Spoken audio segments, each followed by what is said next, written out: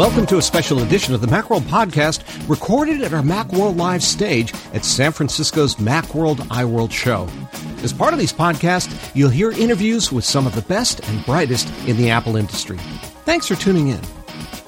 Once again, we're back at the Macworld Live stage. I'm Chris Breen, and with me is Jeff Smith from Smule, owner, operator, CEO, all-around know-it-all of the company. How many of you are familiar with Smule's work? A couple of you. Well, I'll let Jeff tell you what they do. Hi, Chris. It's great to be here. See you folks at Macworld.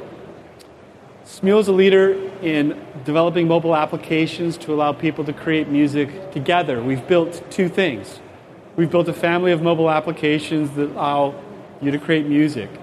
And we've built a network that allows you to create music with other people. And in fact, maybe the simplest thing would be to give you a quick demo of one of our products. Yeah? Sure. So right when the App Store launched on the second generation, or I guess first generation iPhones, we launched our company. So this is back in the summer of 2008. One of the first products we launched on the iPhone was the Ocarina. The Ocarina turns your phone into a magical flute-like instrument. And what we did was we would literally analyze the friction that you could make against the microphone by blowing air, and from that have a first-order approximation of how much wind you are creating, so you could literally control a flute by blowing air against the microphone on your phone. To the extent that you could even articulate notes and pitches with techniques that flautists would, tonguing. So I'm going to launch Ocarina. So this application's 5.5 years old. And I'm going to try to play you a little song. Let's see if it works. Can you see my screen, yeah? It's a little hard because the microphone here is weighting it down, but...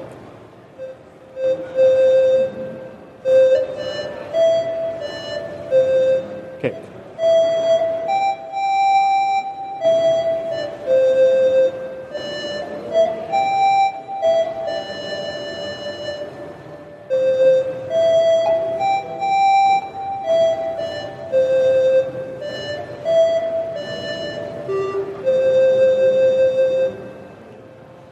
And what's amazing, by the way, that wasn't canned, that was real,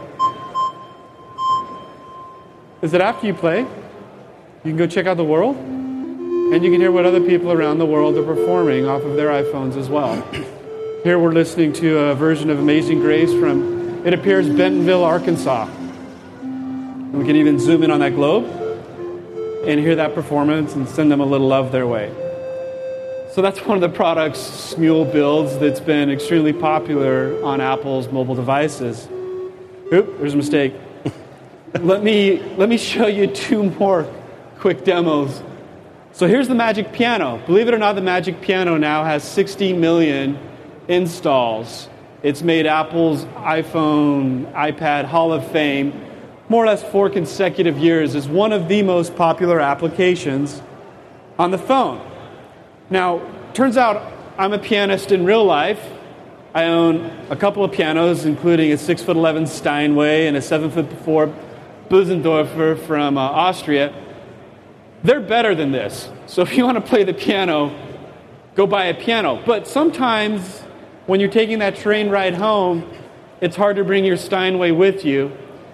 And that's one of the reasons why we built this product on your mobile phone, so you could play music anywhere. But the other thing we did was we made it a little bit more accessible to you, recognizing that not all of you, maybe some of you, but not all, have a degree from Juilliard. By the way, how many have the degree from Juilliard? Raise your right hand. Okay, great. So this product's for this audience. But yet, it's not just a simple game. In fact, at Smule, we believe everyone's creative. We do. We believe that. And we want you to be expressive on these mobile devices. We don't want you to play a game. We want you to create songs. And so what we've done in our piano product to allow you to be creative is we've captured the essence of piano playing by allowing you to control time.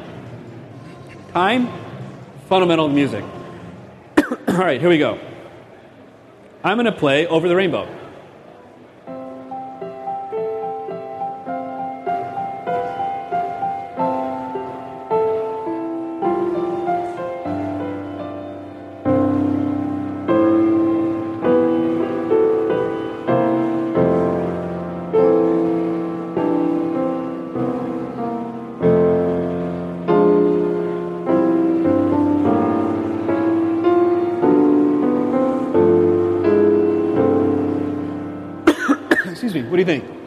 I think it's pretty good. You're not bad. Now, I chose that song because it's one of my favorites. I also wrote the arrangement to that song. So we released Magic Piano back in the early days when there were only 10 of us at the company, and one of the functions I performed was arranging and authoring a lot of the musical content that we were putting into our products. Of course, the other reason I have to say I put that song I wanted to play that song for you today, my 10-year-old daughter got the lead in The Wizard of Oz at her elementary school down in Menlo Park, and she will be singing Over the Rainbow in front of a few hundred people tomorrow night. So I'm very excited about this song. Thanks.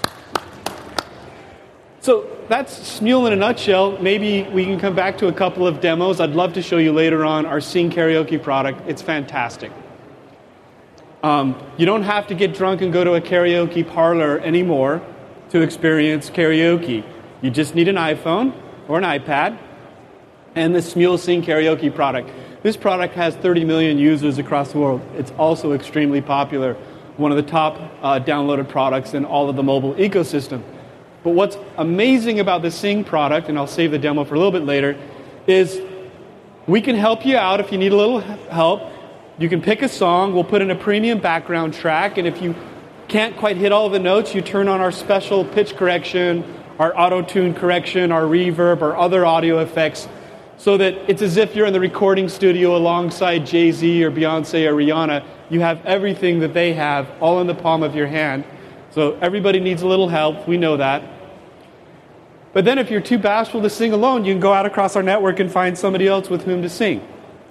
In fact, maybe it would be fun if I launched the Sing product to just show you somebody who's recently sung a song. So here I'm looking at the Hot Performances page. Let's bring up their profile.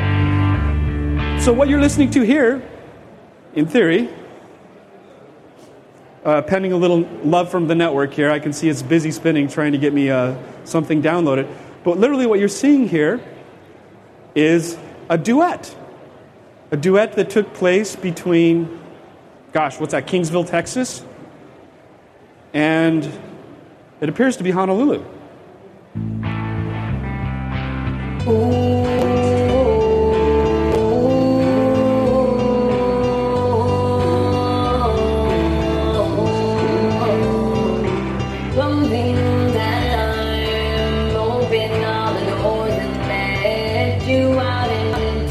Not bad. Now, if you listen closely, she was using a little special sauce. We were correcting her pitch, putting a little auto-tune and a little bit of delayed reverb, so it sounded closer to the artist as they recorded the song in the studio. And that's something that, frankly, is available to you all powered by these ARM chips running on these iPhones or these iPads. And in fact, we can do the pitch correction and the reverb correction in real time while you're singing. Even more, with the launch of the new iPhone 5S and the new iPads with the ARM7 chips, 64-bit processors, we introduced a new audio convolution algorithm so that we could put you in different acoustic environments. And so if you have a 5S and you download Sing Karaoke, you want to sing in the shower, you tap the shower button, and in fact we'll give you the audio effects of a shower. If you prefer the Taj Mahal, the Forest, or the Sydney Opera Hall, that's all possible too. So it's a pretty fun product, but maybe the thing that's most exciting about it, as you saw from this little demo, sorry, my screen keeps going off, you can sing with other people.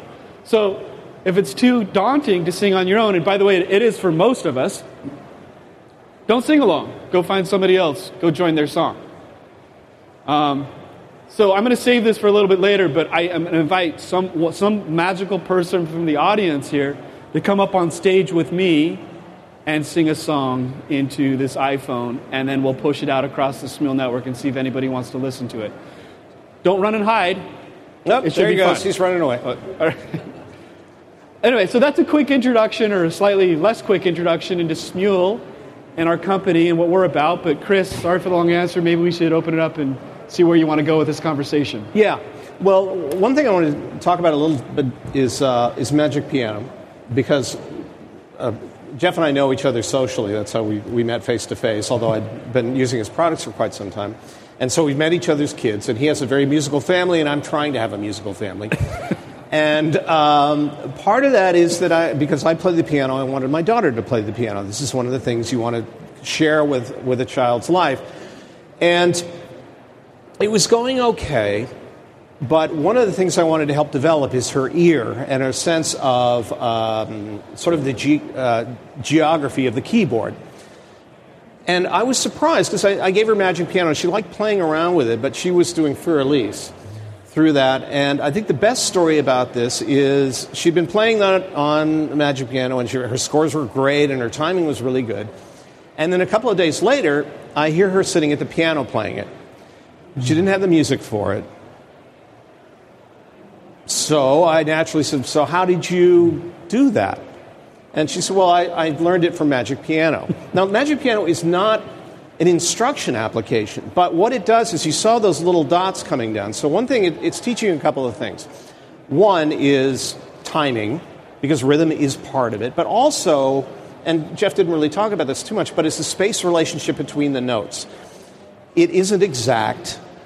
You can't measure it, but it did give her enough information so she knew what the rhythm of this was supposed to be and generally what the space relationship was between the notes so that she could sit down at the piano without knowing the song, except through that, without music, and peck it out and be able to play at least the melody of it pretty well, for not knowing anything. Now, granted, my daughter's the most perfect, wonderful, smartest child on earth. However, thanks to this program, she was able to do that. So, one, long-winded compliment. Thank you very much. Thank you. Second is how much of that is intended in the kind of work that you do. Sure, they're fun to play with. It's fun to kind of share music with people, but is there sort of a mission behind some of this stuff as well to move them into real music? Yes. Yes, absolutely.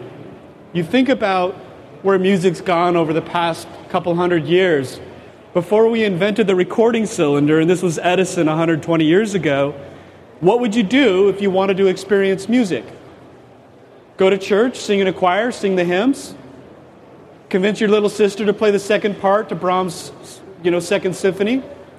Take the train to Leipzig to go catch the concert? But in every instance, you were experiencing it. It was social. It was interactive. Then we invent the recordings, and it's great. It's fantastic, but I can experience the music without doing anything. I can just listen to it. And again, there's nothing wrong with that, except that there's more to music than just listening to it.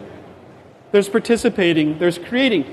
And the fact is, we all have that creative, expressive side. It's in there somewhere. Maybe a little bit more inhibited in this country than, say, in countries in Asia. But it's there. And so at Smule, our mission is to bring music back to its roots as a creative, social, interactive medium, and to allow people to create content and not just consume it, but also consume it, and then to experience what it's like to create music with other people. And one of the reasons we've built these mobile applications is because we want to get you interested again. We want to give you a little taste.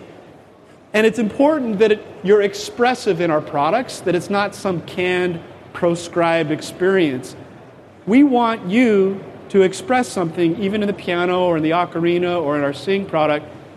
And so maybe you're becoming more interested in music, and absolutely best case scenario, you go buy a real instrument, or you go off and you perform with a group, or you do something else. No, not everyone's going to do that, but we would love that if that happened.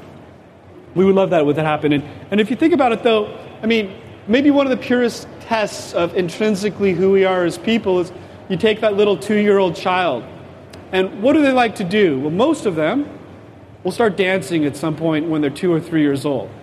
And that's not just because they're watching the shows on Disney with all the dancers. It turns out it's fun to dance. That's something that as people we like to do. Guess what? It's also fun to sing. It's part of who we are as people. And if singing is a little tough, well, we can help you. Or play the piano, play the guitar. But we're all creative. We're all expressive. And there's an opportunity to open up that side of who we are, I think, through these mobile applications. So, absolutely, Chris, we're not trying to put the piano department out of business or the singing department out of business. In fact, we're trying to get more people invested in singing and playing. And even more than that, we're trying to allow the rest of us to discover authentic content. Can I just elaborate on that briefly? Please. All right. So, how many people watch television? Yeah? Okay. How many people have watched content on YouTube? Yeah? All right. Okay. They're different for the most part, right? I wouldn't say one's better than the other one. Maybe the quality of content is higher on the television than it is on YouTube. But the diversity of content on YouTube, to some extent, compensates for that. And maybe one of the things that's fun about YouTube is that it's fairly authentic. You can capture those raw moments of actual people. And I think we like that as a society. We don't live in a perfect world. There are blemishes, there are imperfections, and that's part of why we're people and why it's fun to be human. And so while YouTube didn't replace the television in terms of programming, it is competing with the television now in terms of engagement minutes. And I guess at Smule, we're not trying to replace Pandora or Spotify or iTunes or Universal Music, but we are trying to give you an alternative of user-generated content, of authentic people that are creating their own covers to songs or their own versions of songs or even new songs. And we would hope over time that this is also an interesting destination for you to go to consume music. So I'm not contradicting myself. I really do want people to create music. But in the process of creating music, we're opening up this new world of user-generated music. And if I might be a little bit more bold, we would be democratizing the creation, curation, and distribution of music, taking it from the hands of a few and pushing it out to the hands of millions, or the voices of millions. And so, yes, this is what we're trying to do. We're trying to bring music back to its roots. We're trying to democratize its creation and distribution. Okay. It's bold. I admit it's bold. I want to talk a little bit about the technology behind it, because when Smule first came to mind, the first thing I heard about it was Ocarina, and not necessarily because I could play my device, because I understood that I could play a device various ways, but the whole notion that I would blow into the microphone and be able to play it pitched, and I think the YouTube video helped as well.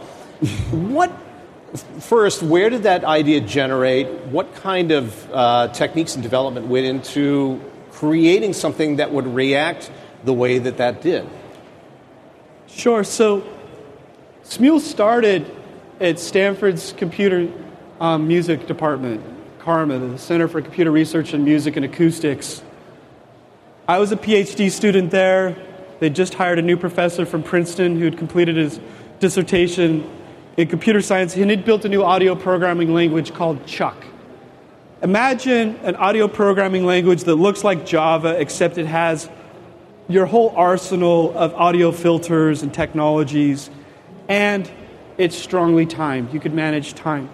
I'd spent a year doing research with Ge Wang at Stanford with Chuck, and had become a convert that it's actually possible to make computers into expressive devices, not these cold, dark, calculating machines, which I'd always assumed that that's all that they were.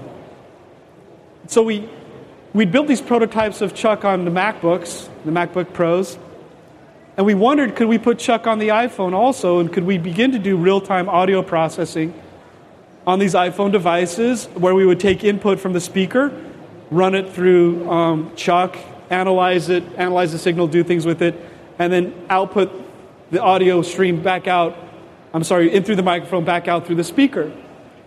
And in essence, Ocarina was a test of Chuck running on the iPhone, and it was a test to see how much audio processing we could do and what types of audio processing we do without a perceived latency or a delay. In other words, how much time elapses between when you say something in the microphone and then we process something and then it comes back out through the speaker. And incredibly, the latency, even on the first iPhone, was sub 50 milliseconds round trip for doing things like pitch correction. And so we felt we could begin to build musical applications on this device. And the first application we built that was musical was Ocarina. And as mentioned, Chris, The only way Ocarina works is if we're literally analyzing the signal that's coming in against the microphone and detecting wind against the microphone. So there's some fairly clever algorithms that are taking place there. Truth be told, I didn't write them, but I appreciate them. A lot of that came from our co-founder, who spent 7 years of his life doing signal processing analysis and built this audio programming language. And his advisor, Dr. Perry Cook, who ran the Sound Lab at Princeton for 12 years. And then some other people on our team, like Spencer Salazar, who had really strong audio chops to not only solve these types of problems, but to make it work on the CPUs and within the latency constraints we had on these mobile devices. And so that's what we did on Ocarina, and I have to say, it worked extremely well. It worked extremely well. Now, if I understand your story, you had done a couple of companies, you've done well with them. You had been playing piano since a child, decided to devote more time to music. You got into the PhD program at Stanford, and really that was your intent, right? I'm just going to get my PhD, I'm kind of done with business for a while, and now you're running another company. So what happened? I don't know what happened. I honestly, it wasn't the plan. It just happened. But yeah, I studied computer science at Stanford 24 years ago, got a degree, worked as an engineer at IBM and Hewlett-Packard, loved it. Eventually started some businesses that I managed that were successful. And by 2005, I wanted to go back to school to study music full time. I wanted to spend more time with my kids. And I applied to Stanford's PhD program, and I wasn't qualified. And so I audited classes for 2 years, full time, took full load, and then reapplied with stronger credentials and the grades I'd had in the audited classes, and then they did let me in. And so then I was in the PhD program at Stanford studying music. And then after I passed my qualifying exams, I launched Smule. I still look back and I can't give you a great answer as to why I did that. I honestly didn't need another company. I needed another company like I needed a hole in my head.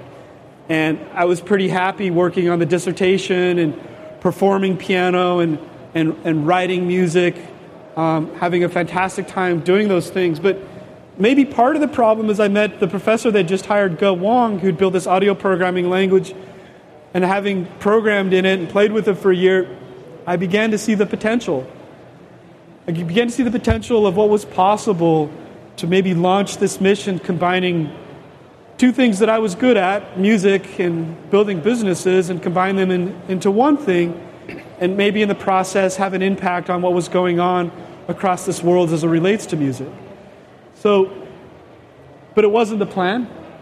And I have to say, the co-founder, Ge Wang, it wasn't his plan either. He'd just been hired to be a tenure-track professor at Stanford. He needed a startup like a hole in his head also. And so now we both have holes in our heads, and here we are running the company while I was completing my PhD, running the company while he's trying to get tenure at Stanford. But I guess in the end, I think we were just passionate about the opportunity to bring this technology, to bring these experiences to millions of people. And there's no better way to do that than on a commercial platform and leveraging all of the technology that Apple's provided. So here we are. So with the founding of Smule, what have been sort of the milestone achievements of the company over time?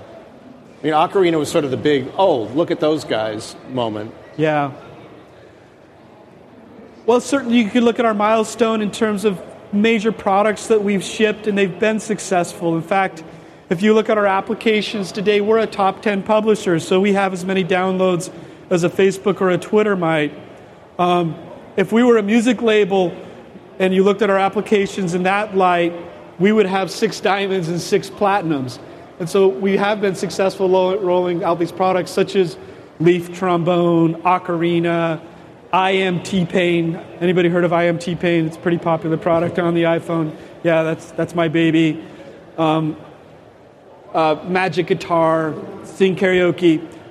And so every year we've come up with another big product that's withstood the test of time and continues to be a popular product. So those milestones certainly come to mind.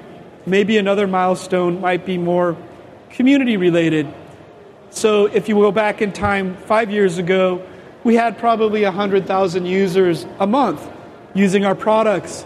If you went back 18 months of time, that number went to about 6 million people a month using our products. And if you fast forward to today, we're closer to 20 million people a month using our products. If you look at it in terms of overall downloads, we have over 165 million people that have installed our products on our devices. And so we're up to, call it 3.5% to 4% of the world's population thus far. But maybe the milestone that I'm most excited about, though, is what's happening across our network and how more and more people are creating content together. And so on a typical day, today, using Smule products, our users will create around 3.5 million to 4 million new songs. And if you look at the number of songs that are then sharing across our network, in aggregate, that represents around 600 gigabytes of information that's being uploaded to our network and then stored on our network. And so we are storing a terabyte of songs people are singing into their iPhones or playing on their iPhones. We're storing a terabyte of that content on our network every 2 days. And to me, that's the milestone I'm maybe most proud of, because it's now, maybe we've crossed this threshold where it's not just something that I'm doing for fun on my device. Maybe it's now something that I want to do with other people, because otherwise there'd be no point in me sharing it across our network and pushing it up into the cloud. So with all that content on your network, if I wanted to go and hear some music by somebody else, do you have like a top 10 list? And if so, decided by who? Or do I just kind of go in there and say, play anything, and then sometimes I get something that's great, and other times it's like, yeah, they're still working at it? Yeah, so we have a popular chart, and in fact, you can see it off of our website as well. Go to Smule.com.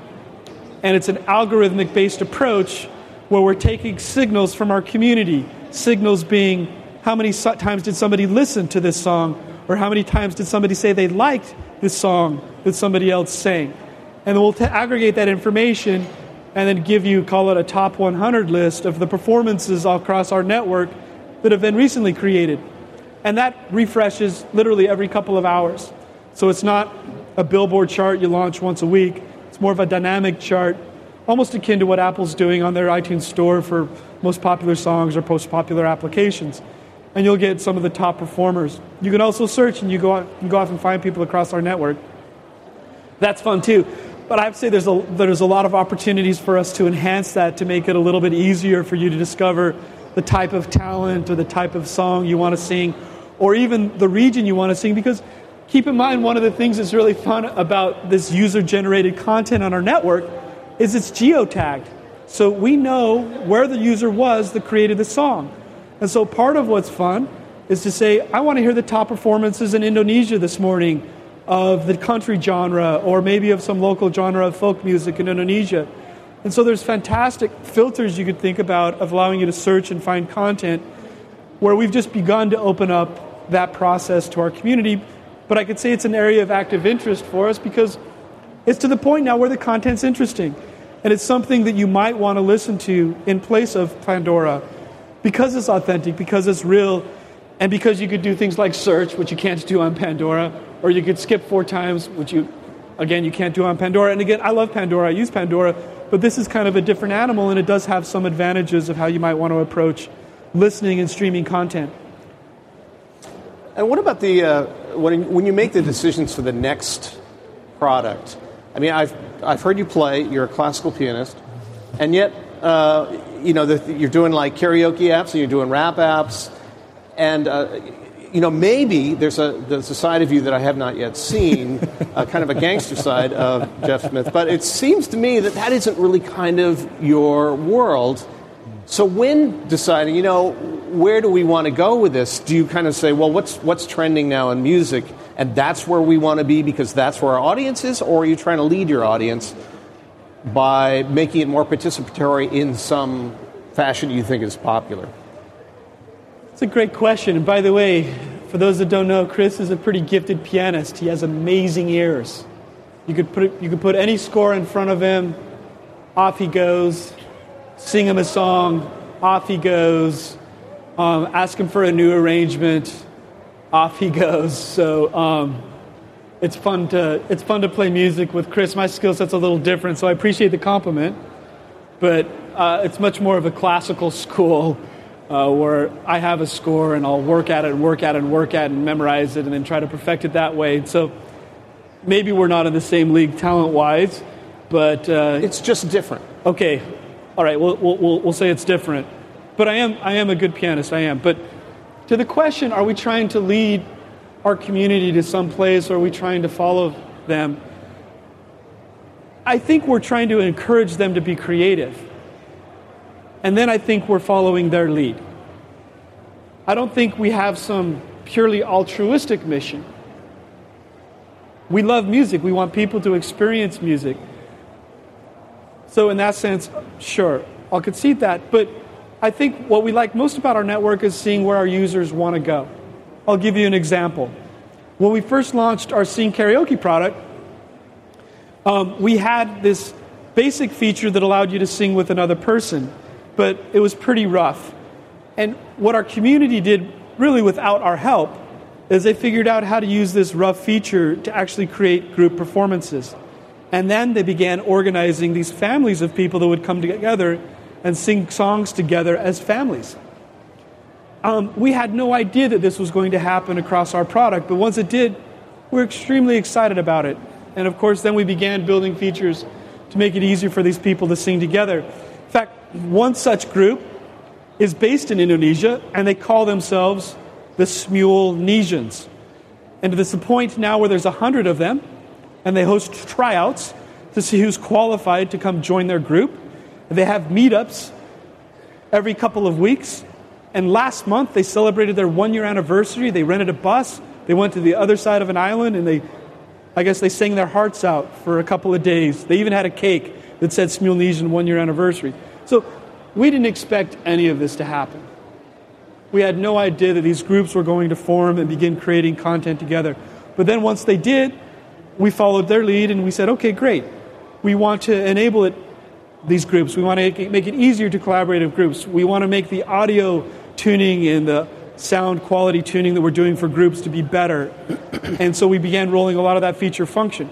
So maybe we get some credit in opening it up and allowing our community to be creative, but really the community gets a lot of credit for showing us what they can do and rewarding our confidence in them.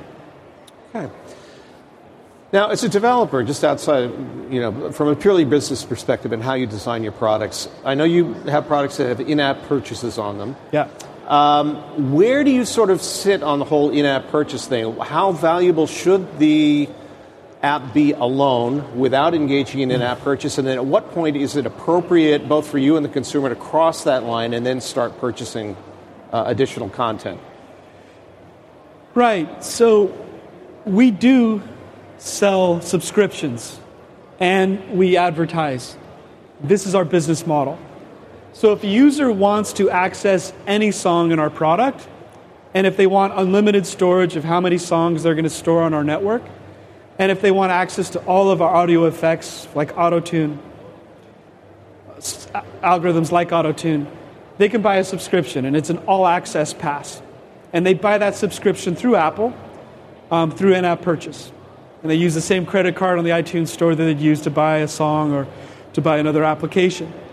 And at this point, we have almost 250,000 subscribers to products like Sing and Magic Piano and our Auto-Wrap product.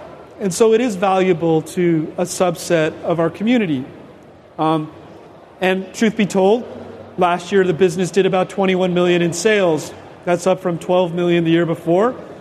And if we have a good year this year, we'll come in above $36 million in sales. That's what our operating plan is. So the business is growing at a fairly rapid clip as a subset of our community is coming in and buying these subscriptions or looking at advertisements.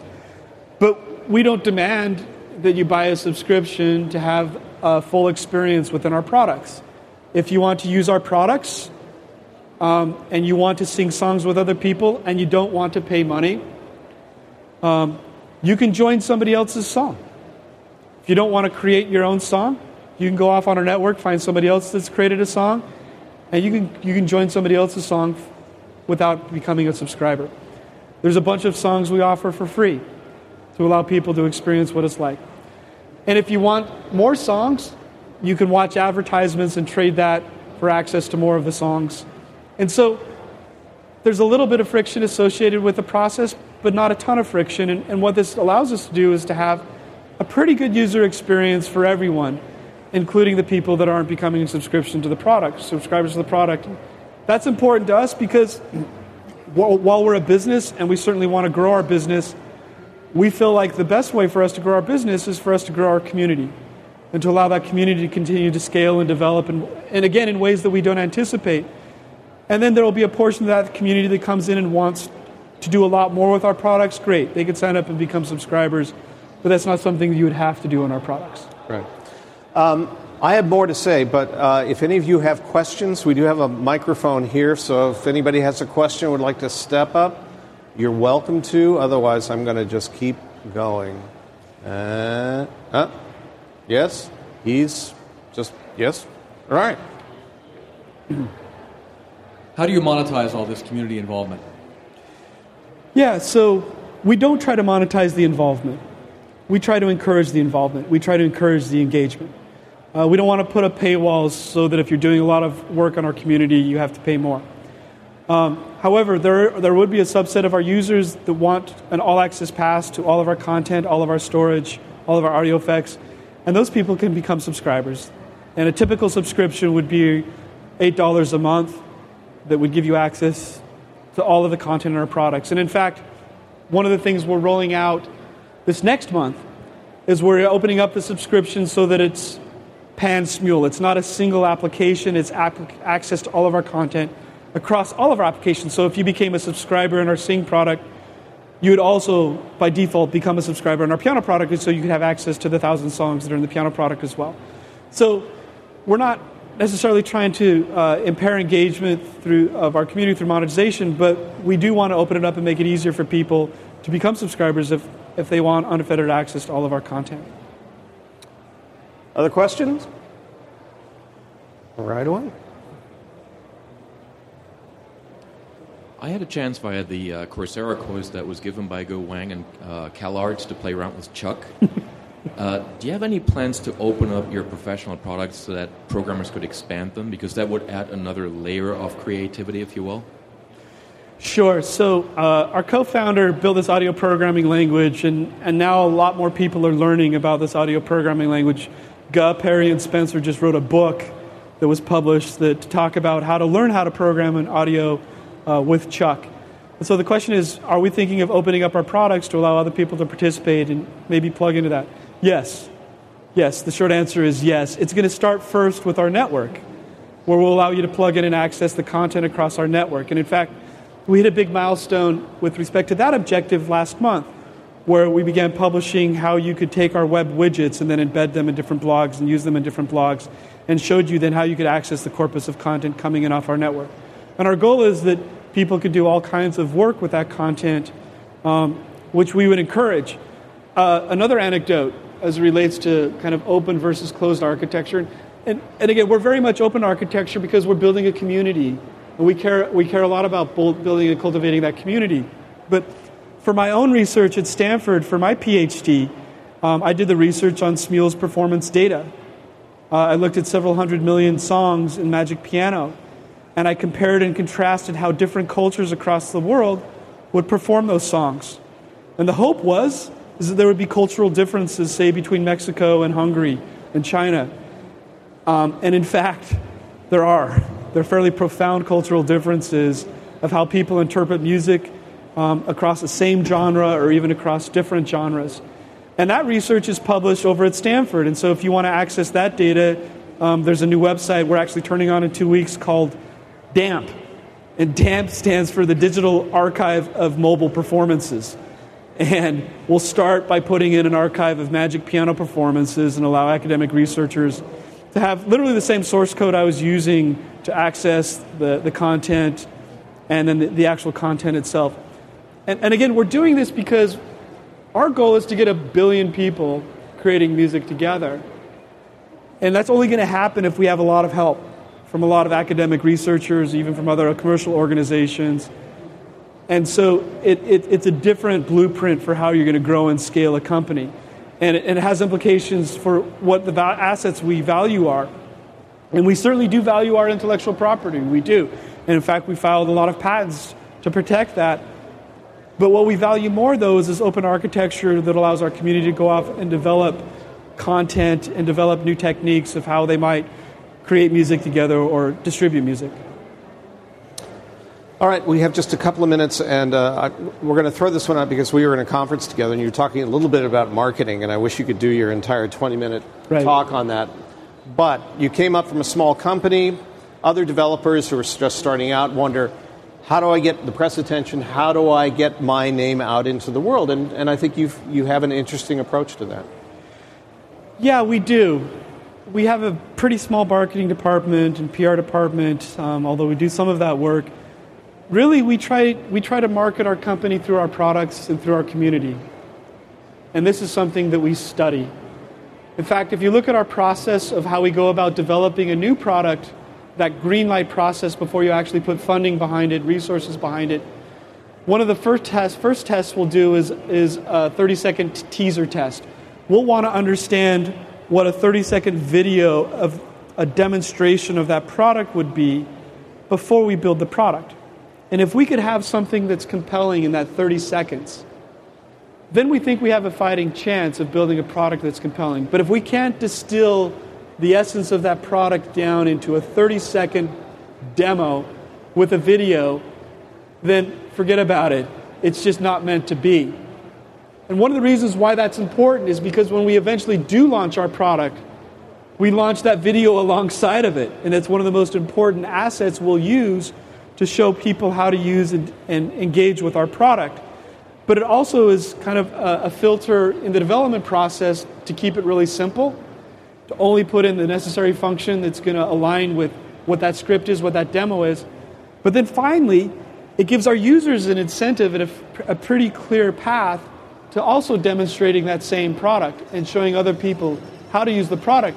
And it turns out in this mobile world, it's very different than the world of the virtual world with websites and Facebook and the rest.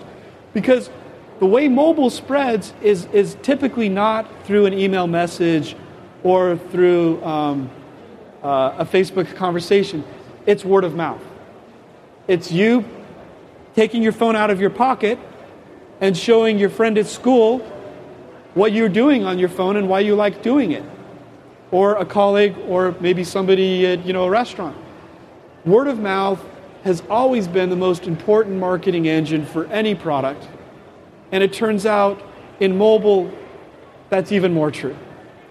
And so if you're building products where you're thinking about how to get to that demo, and if you can get to that demo in 30 seconds, and it's a compelling demo, then what you'll find is that you have a higher K factor. You'll have a higher ratio of people that are recommending your product and sharing your product with other people, which then translates into more awareness and a healthier ecosystem all the way around, even if you wanted to go off and begin acquiring users through advertisements. And so that's a principle that we've lived by, and it's one of the reasons why we've thrown out many products that have gone into a prototype phase that just didn't make the cut, and we will. We're happy to pull the pillow out and put it over the baby and hold until the breathing ends. I realize it's a pretty tough analogy, but as a product person, that is exactly how you feel when you end of life a product, particularly a product that's not done and has potential. But if we can't get to that 30-second teaser test, if we can't see that 30-second demo, that product just doesn't make sense, and we'll drop it. And so if you go back to the first product I demonstrated here, the Ocarina, that's a pretty good demo, right? Pull out your phone, blow into it, sounds like a flute. It's not something you would have seen every day. And then we created the YouTube teaser to share that experience where we all played the opening to Led Zeppelin's Stairway to Heaven. And it was fantastic. It's a Jean-Paul Jones arrangement where it's 4 people on recorders and then a guitar, right? Well, instead of using the 4 recorders, we used 4 iPhones. And we were playing the Ocarina. And I can tell you with confidence that Steve Jobs saw that video and liked it. But it comes back to, can you build the marketing into your value proposition, into your product? Can you build the demo as a use case? And if so, that becomes a great vehicle for you demonstrating and promoting your product. So that's one of the things that we've done at Smule that's been effective for us. And with that, we're out of time. I'd like to thank Jeff Smith very much. I always enjoy talking to him both off mic and on. So thanks, Jeff. Thanks, Chris.